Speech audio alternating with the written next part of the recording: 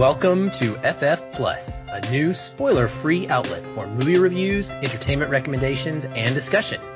Here you will find a little bit of everything, from what's been entertaining us, to trailer reactions, industry hot topic conversation, and even film award predictions. We hope you'll enjoy this addition to the Feelin' Film lineup and join us each week. Now, on to the show. Welcome everyone to this week's episode of FF Plus. I'm Aaron, and here with me again is, as usual, my best friend and co-host Patch. Hey guys, what's up? This week's show went from only 2 things to 4 things in the blink of an eye. We have inspiration. We have this happen sometimes, man, where we're like, well, 2 things is too few, so we need to add like a 3rd thing. And then you kick around ideas, and I'm like, ooh, I like that one. Ooh, but I like that one too. So then we go, instead of 3, we have to go to 4. And so I'll just say up front, I'm sorry if this goes a little longer than normal listeners, but I think you're going to enjoy the heck out of it. We really have some cool stuff to talk about this episode. We've got some DC animated films to review, a trailer to discuss. We're going to have a little bit of a conversation about binge watching. And then we're going to give you our top 3 fantasy crossover wish lists, essentially, in honor of Batman versus Teenage Mutant Ninja Turtles. It's a really cool idea. It's something that you probably think a lot about at home on your own as well, or talk about with your friends. And so we're going to tell you what some of the ones that we would love to see happen would be. But we're going to kick it off by talking about first Batman versus Teenage Mutant Ninja Turtles. This is a film, the newest DC animated picture, is based on a 6-issue intercompany crossover comic book miniseries that was published in December 2015, featuring DC's Batman and the IDW incarnation of the Teenage Mutant Ninja Turtles. It also has 2 additional 6-issue volumes that came afterwards that were continuations of this team-up story, but those are not the main plot lines of this film. This film covers the first volume, or adapts it, rather. The plot for this is that Batman, Batgirl, and Robin forge an alliance with the Teenage Mutant Ninja Turtles to fight against the Turtles' sworn enemy, the Shredder, who has teamed up with Ra's al Ghul and the League of Assassins.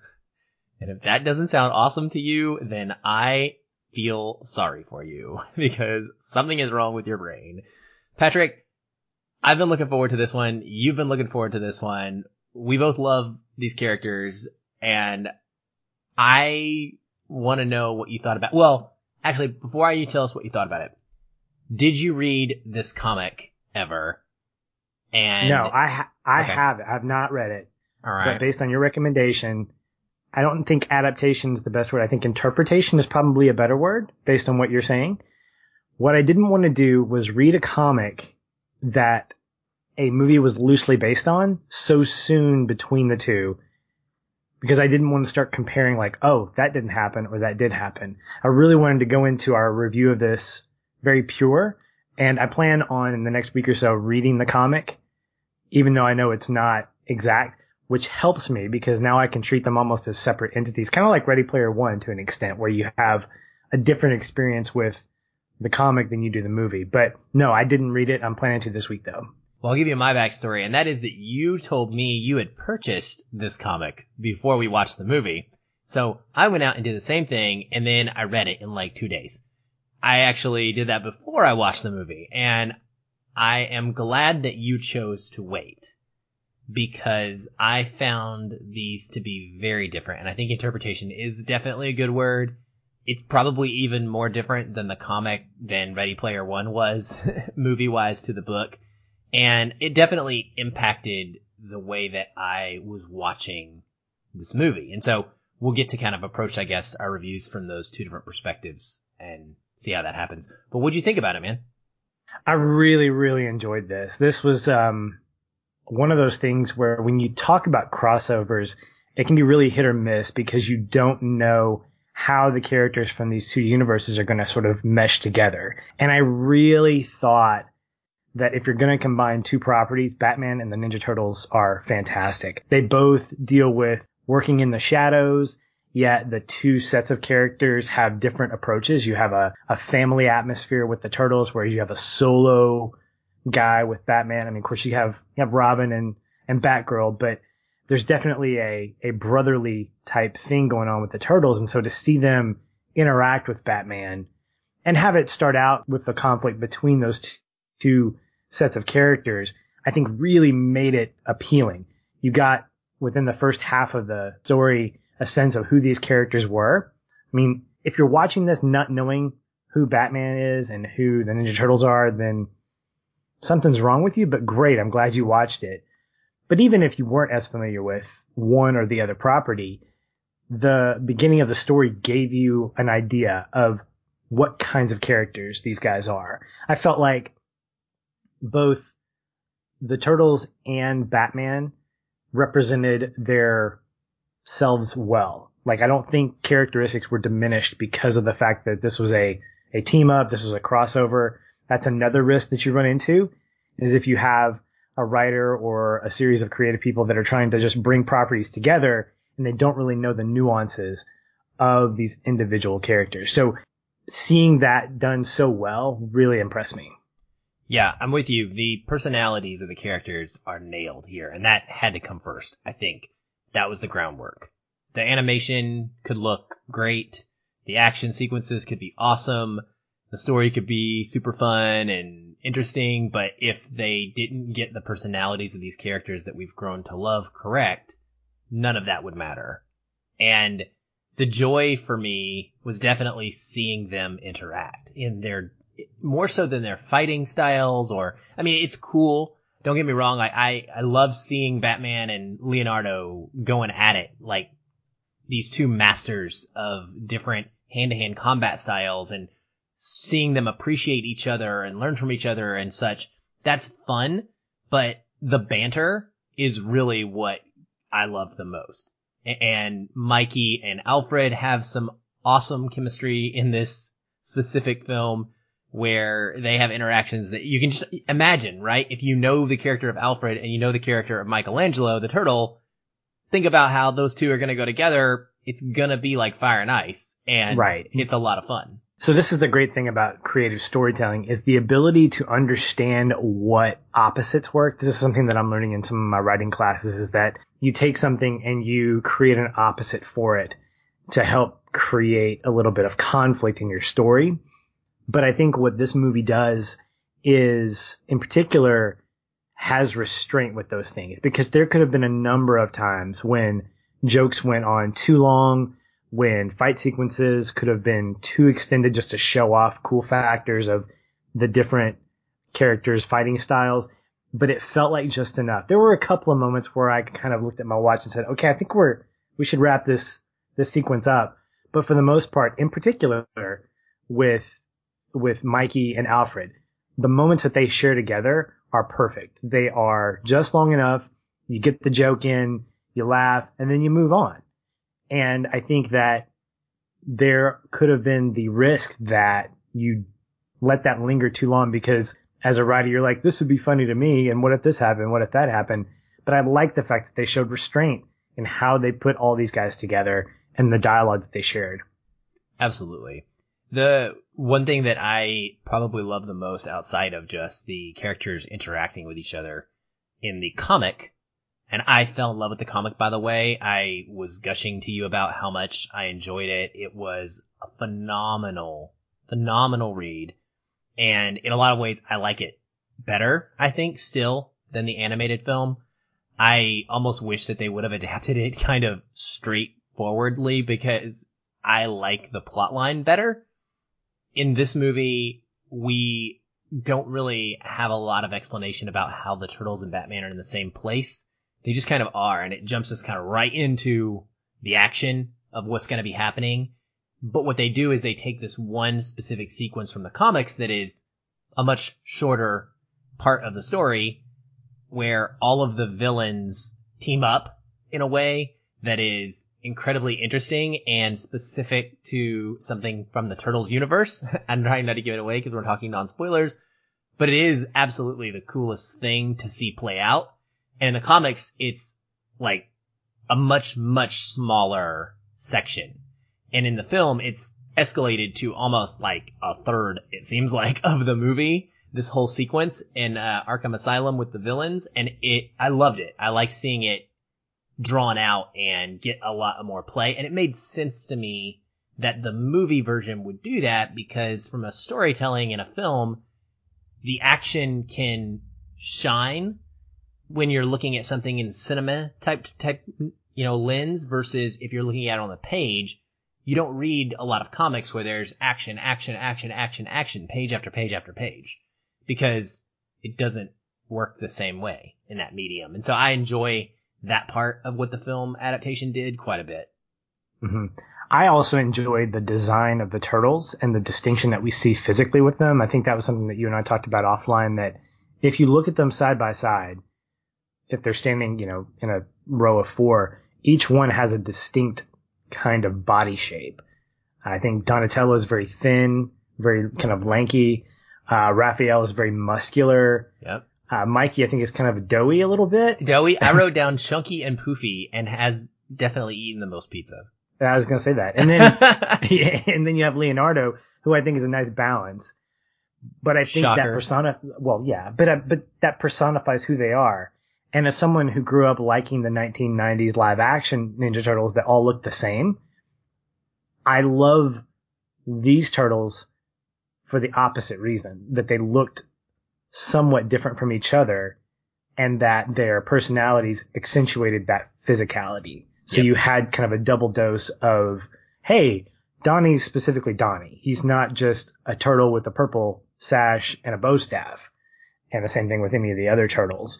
But you still got that same personality trait where Raphael is just the hard-nosed, meanie who's just he's the brooding guy. In fact, there's this great scene with him and Batman where the word brooding comes up, and I'm like, yeah, that's pretty much it. Yeah. Raph, you are the Batman equivalent to the turtles in the way that you brood.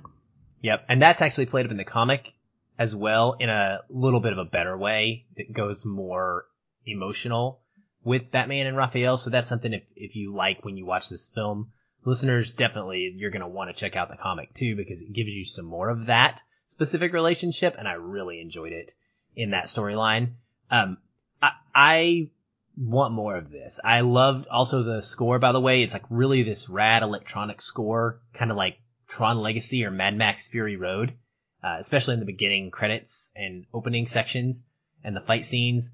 That was awesome. But I definitely would watch an entire series of Batman versus TMNT adventures together. And also, I just love that DC Animation continues to be a playground for material like this that is slightly more mature, slightly edgier. It's not quite cartoon Saturday morning style, but it's a little bit, more violent than that. There are some cool Easter eggs for film fans, specifically Quentin Tarantino Easter egg from one of his movies that's in here that people are going to notice and go gaga over like I did. So yeah, I really enjoyed it. Yeah, I did too. And I think that the thing about DC Animation that's so great is that I feel like, and this is not in conflict to the DCEU, this is just as a property, as a production company, I feel like they take the source material very seriously, and they understand not only what's popular, but that it needs to be adapted. If it's going to be adapted for the big screen in terms of animation, it needs to maintain what made the comic, what made the story itself so successful. Now, I can't speak for the comic book because I haven't read it yet, but from the standpoint of things like the Flashpoint Paradox and some of the Superman adaptations, the way in which DC or Warner Brothers Animation takes care of the characters, takes care of the stories they get told, there's a sense of trust that goes into that. And I feel like anything that's going to have the DC stamp or the WB Animation stamp on it is one that's going to get my money. I mean, if we get another crossover with the Transformers and somebody else in the DC universe, I'll probably buy into it because I trust Warner Brothers Animation. And even if it doesn't fit exactly from the comic source material, I think the spirit of the stories is probably one of the most common things that you get from a comic to its animated counterpart. Yep, absolutely, man. Good stuff. Well, we definitely recommend this one, listeners. Fans of DC's animated movies already, this is a no-brainer for you. It is available to buy digitally right now, and it should be out on Blu-ray and DVD on June the 4th, so you can purchase it that way. It's hard to tell exactly what's going on with DC Animated's films and their release schedules and dates. Sometimes these are very weird, and they don't do a lot of promotion for them, and it's one area that I just wish that they would step their game up, to be honest, because they have a universe of movies that is a legion of fans that are eating these up, us included. And it would be nice if they worked out a little more consistently with the way that they release. This one, to my knowledge, is not available to rent yet. I don't know if that's going to be happening when it drops on Blu-ray or if it's not going to happen. Do you just buy it for $20? Hopefully that's not the case. Although I will say it's worth it, and we bought it, so we definitely endorse it as being worth your money if this sounds interesting to you. Also, just real quick before we move on, I gotta say that Batman has a certain coffee mug that should be on every DC fan's table. Never. Not gonna I'm happen. Just saying. It is a betrayal of the Batman character that hurt me to my core when I saw it. That's all I'm going to say. Well, let's talk about Batman some more, Patrick, and do some Trailer Talk. So conveniently, the same week that we are talking about this new release, Batman vs. Teenage Mutant Ninja Turtles, the trailer drops for the next DC animated film, which also happens to be about the best character in the DC universe, Batman, and it is going to be an adaptation of a long wished for series or graphic novel called Batman Hush. Now, Batman Hush is a story written by Jeff Loeb and originally published in the late 2002 that depicts a mysterious bandage-faced stalker called Hush, who seems intent on sabotaging Batman from afar. It includes a large number of guest appearances by Batman villains, as well as various members of the Bat family, and also Superman. It also explores the romantic potential between Batman and Catwoman. Now, I'm going to ask you, like I did on the first one, Patrick, have you read Batman Hush? Yes, this is actually when I was getting into my graphic novel, not renaissance, but when I was getting into reading more graphic novels as opposed to just standard floppies, this was one of the first ones I read. I remember reading it back in 2014, mainly because I was a huge fan. I'm still a huge fan of Jeff Loeb. I think he's a fantastic writer. And I wanted to go ahead and check this out and was not disappointed. This is a very different, well, I say it's different. It's part of the vein of any Batman story, but it felt very different than his standard rogues gallery type of adventure. To see someone kind of new and different to me was very, very appealing. Yeah, I can't remember if this is one that you bought for me or not, because there was a time period when we were both into comics pretty heavily for about a year and a half, 2 years when the New 52 launched. Yeah.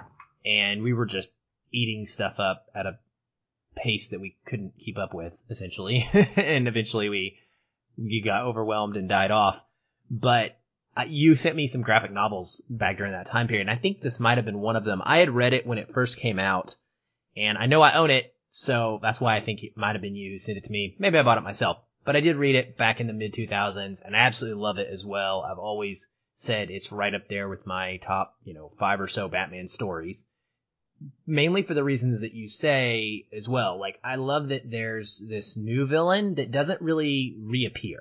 Like, it's this self-contained into this specific storyline. Hush is not a villain that is going to pop back up in the villain lore over and over and over. And because of that, it elevates this story and the way that he's used in the shadows, kind of manipulating and just always irritating Batman, which is something that we don't get to see a lot of because Batman is usually the one who's on his game when it comes to his detective skills. This plays out like a mystery thriller It's a lot of fun. The comic is, and I personally enjoy the romance plotline quite a bit being thrown in there. Batman has a lot of secrets revealed from his past that come into play. And then, frankly, much like Batman versus Teenage Mutant Ninja Turtles, one scene I was referencing earlier in that review, this has an entire plotline of villains from Batman's Rogues Gallery that are involved that all are essentially attacking at the same time. And it's awesome to see that happen. And it presents scenarios and possibilities for these situations that couldn't happen if he was dealing with villains on a one-on-one or one-on-two basis. And it makes it special that way. Yeah, Batman Hush is, I think, a Pandora's box of Batman adventures wrapped up in this one storyline where Hush represents Pandora, and he has opened up the worst of Batman's nightmares, and his past and his present all kind of come crashing down. It's been a while. It's been a few years since I've read the graphic novel. So watching the trailer, I was really, really intrigued by Bad Boy Superman making an appearance, and I'd forgotten what that was all about. So I kind of don't want to read Batman Hush before I see this, because I want to kind of re-experience what that particular piece is. You know, anytime something happens weird to my boy Superman, it's always going to be interesting for me. So I think when you combine not only his rogues gallery, basically becoming a football team taking on this one guy, but then you have other pieces of his life, not necessarily enemies, but allies that might be turning enemy, or that romantic side that you mentioned, it creates a really great psychological adventure for the Caped Crusader. And to me, as someone who's not as big of a Batman fan as you are, I think that creates a huge audience beyond just those that are big Batman fans. I agree. I think this one has that ability. And again, unfortunately, with DC's marketing skills for their animated films, they just don't put a lot of effort into it and a lot of money into it. And so it's going to rely on fans sharing this with other fans and recommending it. But Batman Hush is definitely one of the ones that gets recommended the most. When somebody says, hey, where do I read Batman? What do I start with? Someone's going to tell them to check out Hush as one of their first graphic novels. And also because it's kind of a standalone too. You know, like it doesn't require a whole bunch of foreknowledge of the character to get into it. They have enough introductions of the villains and Batman himself and all this stuff that's going on. So I really hope that it's adapted more faithfully than the Batman vs. TMNT was, honestly. While I didn't dislike the Batman vs. TMNT, like I mentioned earlier, I do really enjoy the way the comic storyline played out better. So I hope that Hush is more like that. And more importantly, I guess the comparison would probably be to compare it to The Killing Joke. The Killing Joke animated film, they added some things to make it edgier in a way that did not work. It went too far. And I don't want to see that happen in Hush at all. From the trailer, it looks like it's going to be pretty faithfully adapted, and I was very excited for it. It looks good. I saw just enough to know that I'm excited for it, and can't wait for it to release. It's coming out August the 13th, so a few more months, it'll be here. Unlike you, I am going to reread it. I've actually got it downloaded electronically, ready to get into, and I guess when we get around to reviewing it, we'll come at it from the different perspectives once again. Well, this next topic, Patrick, is one that you recommended, and it's based off of the current ending of Game of Thrones, or at least that was sort of partially what inspired it. Now, as listeners know, we covered that on this show, or I say we, myself and a couple of our contributors, Aaron and Jeremy, have covered the last several episodes of Game of Thrones in this final series, and it's really the end of an era, in that it has been an incredible event for people over the last 8 years. Very few shows have been able to create that in the last decade. Walking Dead comes to mind, did it for several years as well, but wasn't able to sustain it as long as Game of Thrones did. But people came together to watch this show on a Sunday night, the exact same time. Kind of had to, because spoilers are all over the internet within seconds of it ending. And it lent itself to a special way in which fans could interact and communally just share in the joy of an episode for a week before the next one came out.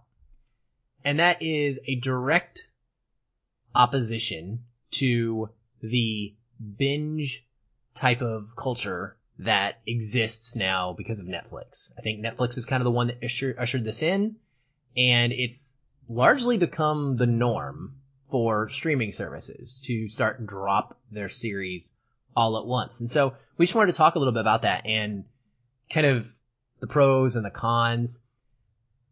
Why don't you start? Why don't you tell me, what do you prefer and why do you prefer what you prefer? Well, it really depends. That's kind of a loaded question. I mean, I could answer it quickly by saying, yes, I prefer both.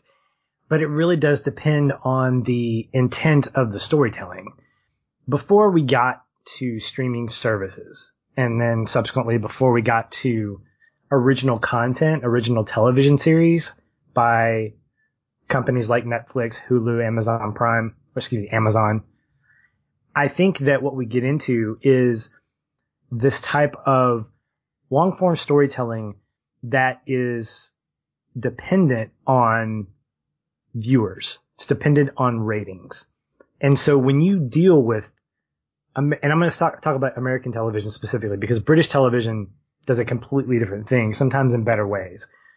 American television tends to build itself up as season to season, cliffhangery, moving into the next, with the exception of maybe procedural dramas. You have, even in those, you have an undercurrent of a plot line of things moving forward and moving forward and moving forward.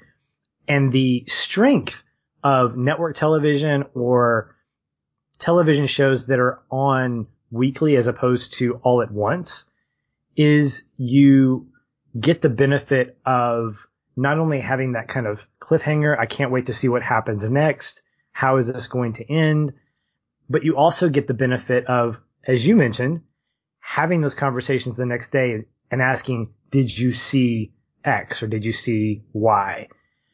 And even if someone hadn't, they'll have a chance to catch up with that, as opposed to watching an entire series, which, take, for example, Cobra Kai.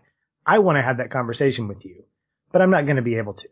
Now, I would have that same dilemma if this was a week-to-week thing and you weren't caught up yet or you weren't watching it with me. But it's different because now, even with that, I can't, even with someone who is just watching it episode by episode as opposed to just binging the whole thing, I can't talk about individual episodes with that person because all I understand of the show is the entire season. I can talk about it as an entire season as opposed to saying, man, on episode 3, do you remember when blah, blah, blah, blah, blah? And I'm like, oh yeah, I do remember that. And that leads to kind of another thing where if you're binging a show, whether it's meant to be binged or not, you're not necessarily getting to linger on these moments. Not just the cliffhanger that typically comes with an episode on television, but also with the fact that you're not kind of revisiting ideas like, man, Flash said this, but did he really mean that? Instead, you're moving on to the next episode. And by the time you get to the end of the season, you're like, oh yeah, I think Flash said that back in, did he say that earlier? I can't remember. It doesn't have as much weight to it.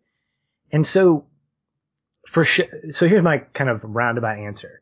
For shows that are made to be watched serially, week to week, I don't want to binge those because they're made to be watched with a gap in between.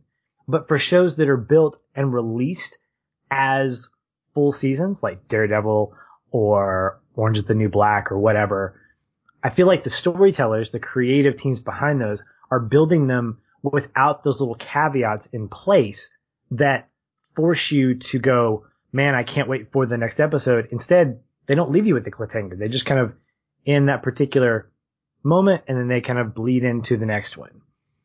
The weird thing is that you get into these TV shows that weren't built that way, but they're on Netflix that you can binge. And so you kind of get this weird hybrid of not getting that kind of ethereal moment, but at the same time, you're like, okay, well, I can continue this, and maybe you are getting some of that. So it's just kind of weird. So there are places for both. Yeah, I mean, I think that's always the right answer in most conversations, at least, is that there's room for both. There's room for multiple opinions and multiple ways of enjoying entertainment. For me, I am very similar to you. I think maybe a little more on the prefer not to binge side of things. However, the thing about binging is it allows you to take a chunk of time that you have free and experience something and legitimately finish it. And that is a real problem for people who love entertainment these days because there is so much good stuff out there to consume. And that is a double-edged sword. You talked about Cobra Kai. Cobra Kai was 30-minute episodes, right? So if you were asking me to commit to 30 minutes a week on say a Monday night, we were both going to watch that show every week and then we were going to talk about it, I could do that. And we could have had that experience. But I couldn't find the time or make the time to carve out the, whatever it is, 8 hours or something like that for the entire season. And because of that, we weren't able to have like that ongoing conversation. I also think that it's definitely more necessary or the conversation itself can be better depending on the show. I don't need to watch a sitcom all, week to week to week. I don't care what happens in Friends from one week to the next. I can watch episodes independently, like just pop one on, or The Office, things like that. Those kind of shows don't necessarily need to be split up. Binge watching those makes perfect sense. I love what you brought up about shows that are designed for binge watching. I don't know that I've ever paid attention to that, and I might have to do that now. I can't think of something I've watched that was made to be binged and really notice the difference in my head right now. But it makes sense that would be the case. I do think that I've felt myself lamenting the loss, though, of this communal thing with Game of Thrones. It has been a really great experience. Spending a week just digging into an episode, watching it multiple times, learning about it, figuring things out, finding Easter eggs, speculating on what's going to happen the next week with other people, and then having that anticipation build and build and build to when you sit down in front of the TV, ready to watch the next episode. It's like 10 straight weeks of going to highly anticipated movies, and it's hard to beat that. But you're right. Every show is not going to benefit from that. And it's tricky.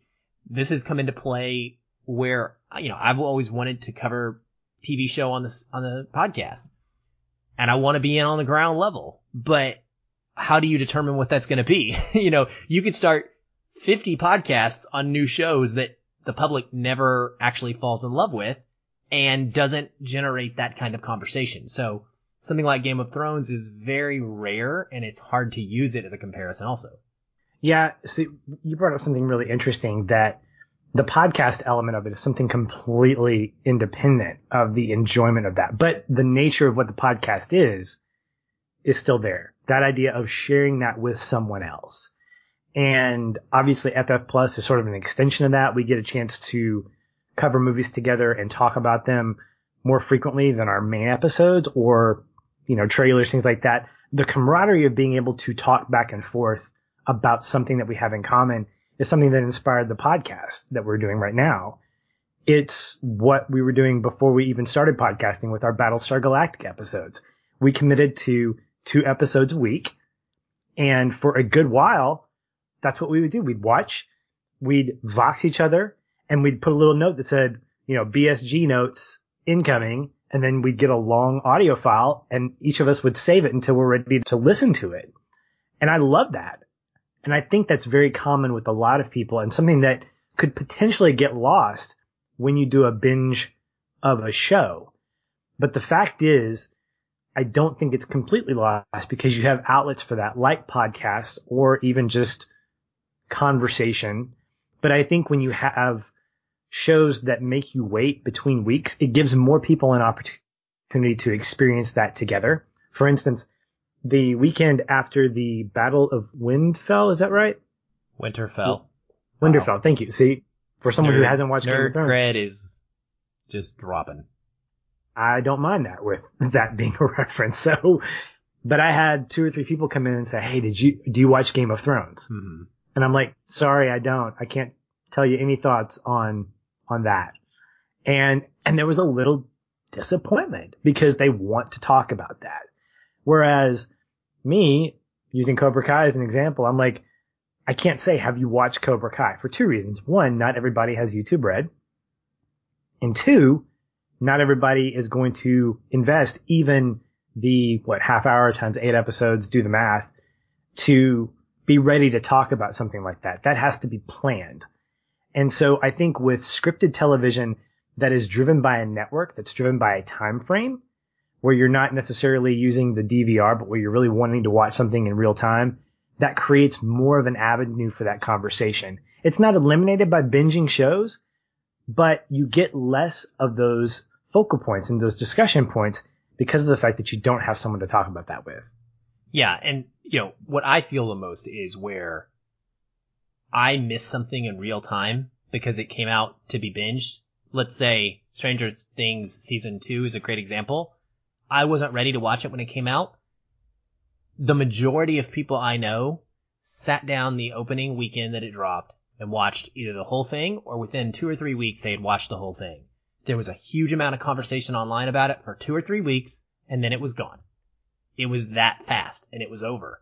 So now, if I was to watch Stranger Things season 2, whether I binge it or watch it over the course of the next 2 months, one episode at a time, I've missed out on that conversation because now those same folks, it's not fresh in their mind. It's all in the past. It was a one-shot deal. And if you're not in at the time when it hits and you do it right in the moment, you miss the train, and now you don't get to participate in that conversation.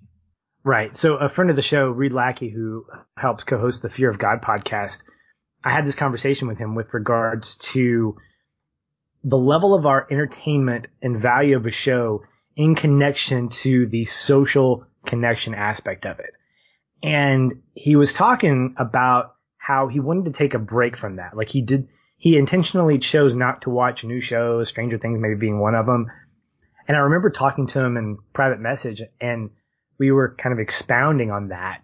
And he said, one of the best shows that I recently rewatched, and he emphasized rewatched, was Cheers. And one of the reasons why is because I watched it just because I wanted to enjoy it. Not so I could talk about it with people, not so I could share it, or so that I could be a part of the conversation. And he said it took the pressure away from me having to watch something in order to be connected to a conversation. And that says something big about our need as people to want to be connected to others in some way, shape, or form, to have that common ground. But there's definitely a battle that we fight, because now we're asking the question, why am I watching this? I'll go on record in saying that I didn't enjoy Stranger Things, and I'm probably one of the 3 people on the entire planet that did not enjoy Stranger Things. So therefore, I didn't watch season 2. I'm not going to watch season 3 necessarily. I'm also not going to be that guy who champions the flag of saying, I didn't watch that show. The fact is, it just didn't appeal to me. And it's because if you like porn. What's that? It's because it's not porn like Game of Thrones. So, oh my gosh, did you go there? Okay. Listeners know I don't feel that way. I'm just mimicking the... In any case, I think that it's important to be able to find balance by finding shows that you like and being okay with not necessarily having a discussion about them. And I say that obviously flying in the face of the fact that we have a podcast where we discuss movies. But, Jeremy, one of the contributors to the show, I find common ground with him because he recommends shows to me and movies that he thinks I might like, and I'll do the same for him. And I find myself watching a show like Superstore, and I'm like, dude, oh my gosh, I just watched this episode. And he's like, yeah, I don't really remember that one, but I'm pretty sure it was funny. And I'm like, and I have to remind myself, enjoy it for yourself, first and foremost. Don't enjoy it for somebody else. Enjoy it for yourself. And I've tried to take that avenue with the stuff that I watch, not just movies, but TV shows and even books. I don't have to feel like I'm telling everybody, here's what I'm reading right now. It's pretty great. I can take a step back and really enjoy it for the sake of just consuming that story. Yeah, I think we have to be able to do both. Again, it comes down to that. And some people are going to lean one way or the other. I think you're saying you lean towards wanting to be able to consume and not have to talk about everything. Whereas I lean the other direction. I want everything that I post on social media that I am doing to be a conversation. It fuels me and I enjoy it. and it enhances every single thing that I'm experiencing.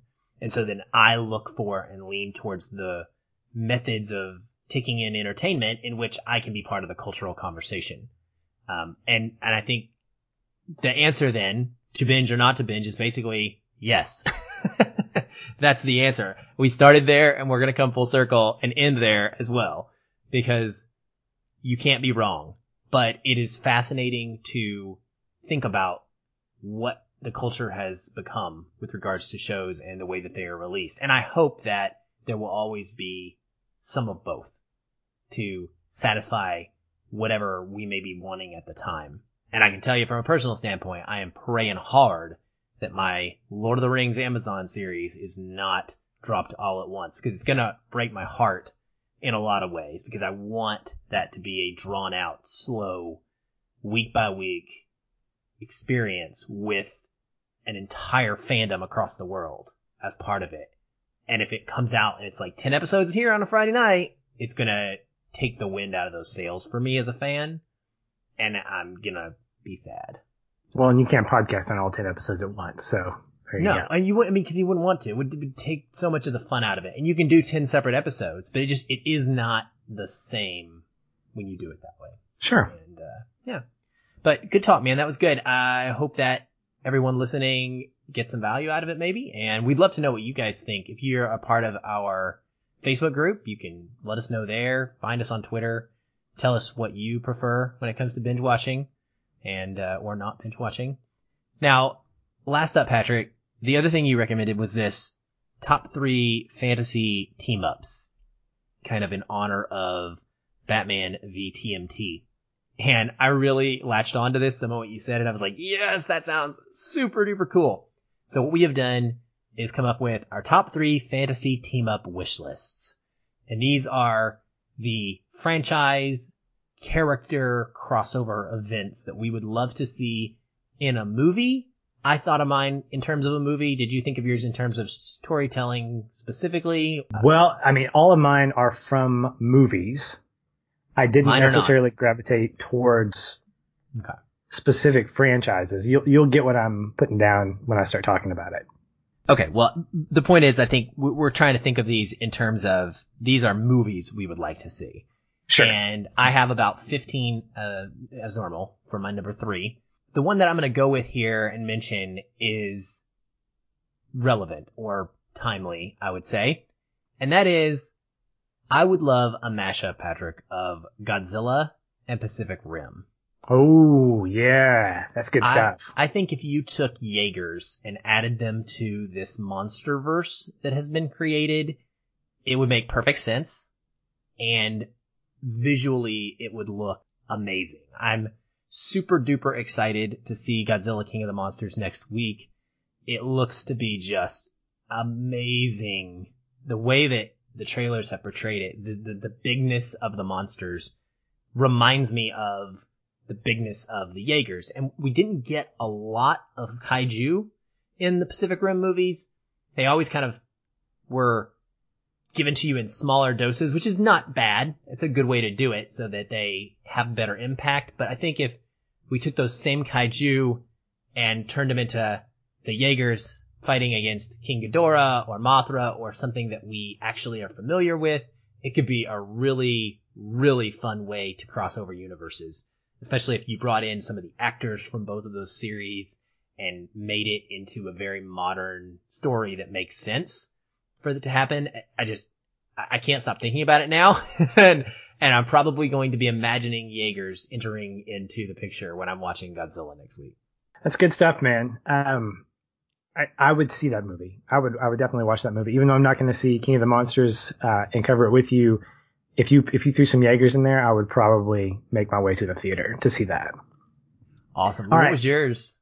So all 3 of mine, I need to preface this by saying all 3 of mine are essentially designed to be super teams in a particular realm of some kind. All right. And so the first super team of mine is, and so the plot to the movie is kind of insignificant, but so that being said, the first super team is a heist crew. Okay. Now I love my Fast and the Furious crew. I think they're great. And so for this little exercise, I didn't use anybody in there because I don't want to diminish that crew of people. And so I narrowed it down to 5 different types of people. We got the thief, the hacker, the con artist, the hitter or the body man, and then the mastermind. And Awesome. so I've got as my thief, Kaiser Soze from The Usual Suspects. I've got as my hacker, Lyle from The Italian Job, because who doesn't like messing with streetlights during the middle of a big heist? As my con artist, I'm going to go with Danny Ocean from Ocean's 11. You've got this level-headed guy who understands nuance, understands kind of the big picture, cool, collected. Then you've got the hitter, and I went with Michael Sullivan from Road to Perdition. I think that if you're going to have somebody who's going to be the muscle of your crew, it needs to be Michael Sullivan. And finally, the guy behind the guy, the one who is crafting the entire thing, the mastermind, Lex Luthor. Wow. Interesting. So again, I don't know what the movie would look like, but if you had that all-star team there, whatever they're trying to get, they will get. And they will get it in spades, okay? And Superman's in trouble because if Lex Luthor is the one in charge, it's obviously going to be in order to take down Superman. Well, yeah, but, whatever the plot is, that's what I'm saying. I preface it by saying I don't know what the plot would be. I just know that in this heist movie, these guys are a force to be reckoned with.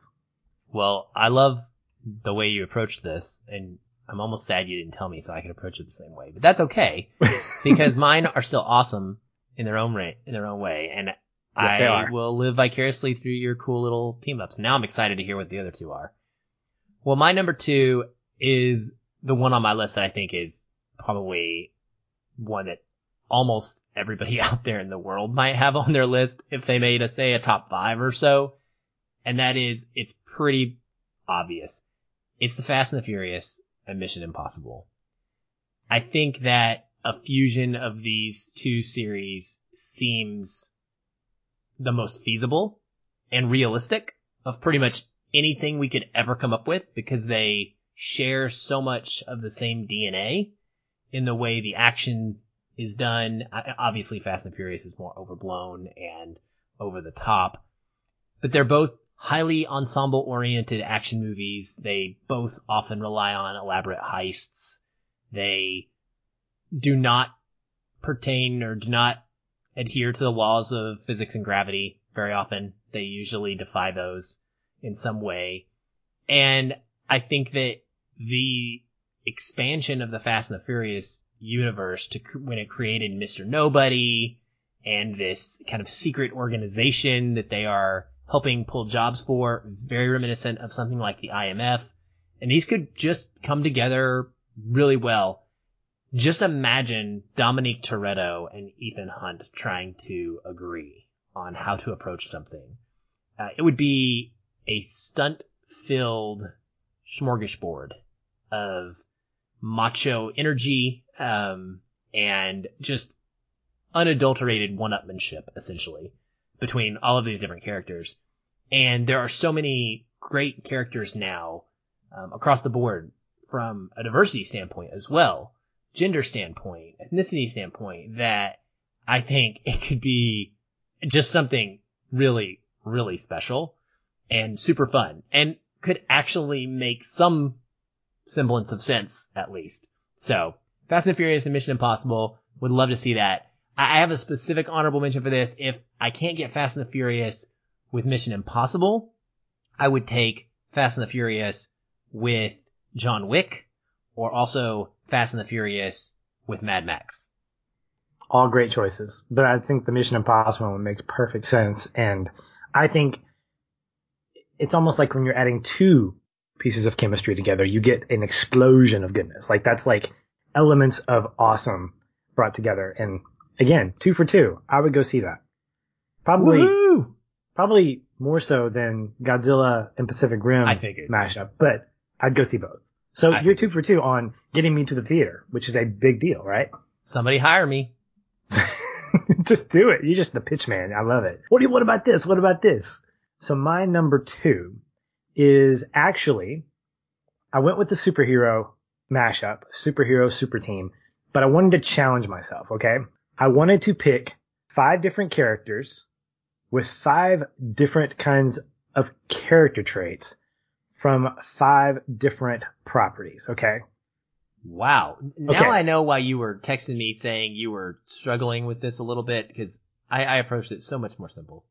Well, I tried to be simple and I was like, nothing's coming to mind. Whereas you're like, I've got the answers and they're just kind of rolling off my head. And I'm like, why don't you give me some of your answers so I can, so I had to get creative. Well, I'm excited to hear what this is, so hit us. So here's what I did. I picked a hero from Marvel, DC, Image, Dark Horse, and IDW. I know there are other comic book companies out there, but those are what I consider the big 5.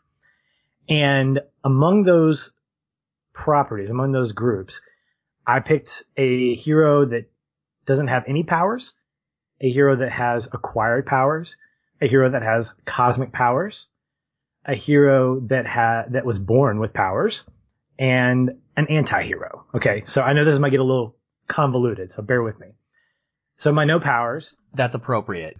I think it is, because you got to level the playing field. You just can't have all Supermen, as much as I'd love that. So my no powers pick was from Image Comics, and it was a combination, or at least a tie between Kick-Ass and Hit Girl. I think there's a fantastic line there of having these folks that are just kind of being thrown in and are being driven basically by their ego. And so you got Kick-Ass and Hit Girl as my no powers superhero. My acquired power superhero is, of course, Spider-Man from Marvel. I think he's probably my favorite of that kind of type of hero. Great power, great responsibility, it's thrust upon you, and the way he uses it, there couldn't be any other pick. Cosmic powers was a no-brainer for me as well. Superman, Krypton, Alien, outer space. Not going to delve into that. Said enough already. Born with powers. This came from IDW. And so this is kind of where it gets interesting, because I couldn't pick. Once I started kind of going through these, like, okay, are there any IDW characters that have this? And there was one that came to mind, and that was Optimus Prime of the Transformers. Born with powers. Yes, he transforms into a diesel truck, which is kind of cool. Not the greatest. He's no Starscream. But the fact is, he would be a fantastic addition to this team. And then rounded out with an anti-hero coming from Dark Horse. I chose Hellboy. So for me, I'm looking at this team and I'm going, they're going to conquer something. They might be taking on this heist crew, buddy. I think these guys could actually combat this heist crew that I've come up with. Maybe I've just created my movie. Who knows? Wilder things have been funded. Yes. So don't give up hope. That is a wild grouping of characters. Who knows what will happen? Would create an incredibly interesting dynamic of interaction based on like their traits, their yeah. I mean, like Hellboy and Superman. I don't think there's going to be a lot of agreement there. Probably not. I mean, can you imagine Spider-Man hanging out with Optimus Prime? Just swinging around. That one I can absolutely see. I can see him like perched up there on the shoulder, just shaking his head, because those are the two characters. Like, man, they're like, very even keeled in the middle, just kind of having fun. And the rest, that is wild. Absolutely. So that's my wild superhero ultimate super team mashup. Well, I like it. And now I'm even more excited to hear what your number one is, since we've gotten heist crew and superheroes out of the way. Interesting. I wonder what's left. Well, my number one is movies and / video games. When I told my kids that this was going to be my number one pick, my daughter said, "Of course this is your top pick. You would probably die on the spot if they ever announced this." This is my Lara Croft and Nathan Drake go treasure hunting together movie. I am so in need of this Nathan Drake Uncharted movie to come out. I adore the short film that was put out last year, I believe, starring Nathan Fillion. Although I believe Nathan Fillion is a little past his prime and probably can't carry the new Nathan Drake film the way that I would want him to. I think it's Tom Holland actually that's been cast as a young Nathan Drake, and we'll get to see that play out eventually. I'm still waiting on it to hit the streets, but it's supposedly in production somewhere. I hope we get it, because the treasure hunting genre, the Indiana Jones type characters, Lara Croft, this is one of my absolute favorite things ever, especially in video games, even more so than the movies. But when you take this material, it's such rich wealth to translate into a cinematic story.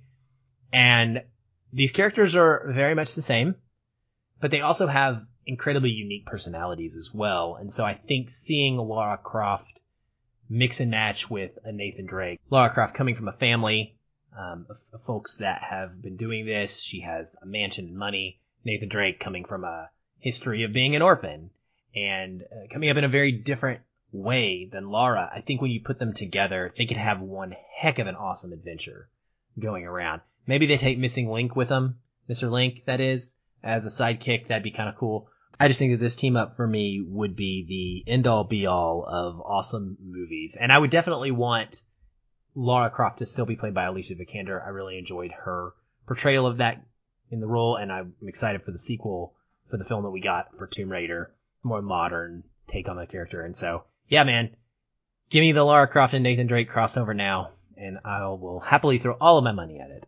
Well, you are 3 for 3 in terms of getting me to the theater, because that would definitely be one that I see as well. Even not having a history with either of those two properties outside of watching Tomb Raider last year with you, or 2 years ago. The podcast episodes just run together. I can't remember. Anyway, well, I wish that Vin Scully were here to announce this lineup, because I got into a sports mentality and I decided we need a movie that centers around the ultimate baseball all-star team. And again, I have no idea what the plot is, but wow. Did you actually pick 9 people? No, I did not pick 9 people. I picked 11. Oh my gosh. And I won't dwell on any of these guys. I'll just basically announce them very quickly like an announcer would as they come out. That's football, by the way, 11. Well, you'll see what I'm talking about. So as starting pitcher, we have Billy Chappell For Love of the Game.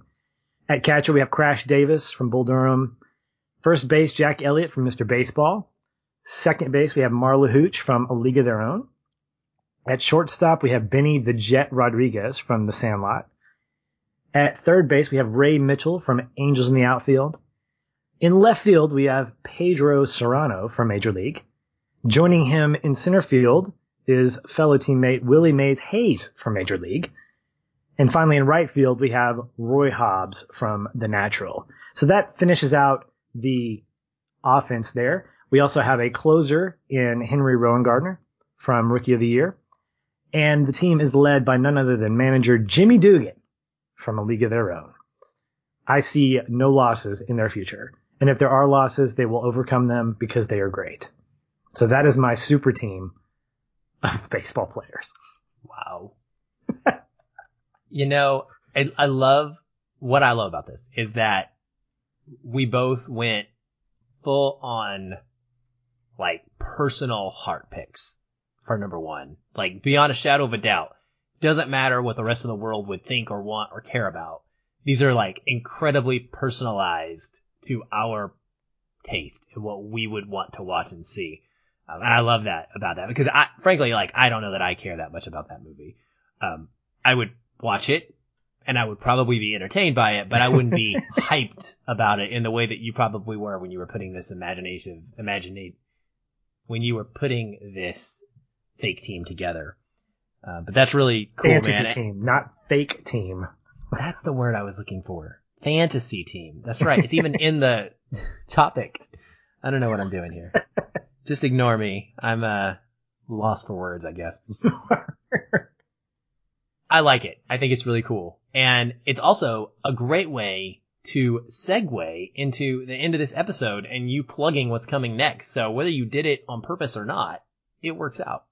You're absolutely right. I enjoyed this conversation, obviously, and we hope that you guys enjoyed this and that you will join us next week as we have a pretty good week planned. We have our next installment of live action / reimagine / reinforce / whatever Disney movie coming out, which is Aladdin. So we're going to be covering that next Monday. So come back and join us for that. And then we're going to be finishing up the month with our donor pick episode of The Sandlot. Yes. You got Benny the Jet Rodriguez. making an appearance there. You're going to see him. You're going to see why he is my shortstop pick as we cover that. And then for all you patron subscribers, we have got some great bonus content happening for you as well. If you want to be a part of that, you can join patreon.com/feelinfilm. Check out all that stuff for as little as $1. You can get a vote in the donor pick. For more than that, you can then get more bonus content access. We're excited for all that coming up. Aaron, thank you so much for another great conversation. We will talk soon. Hey everyone, thanks again for listening. If you enjoyed the show, we'd love to hear from you.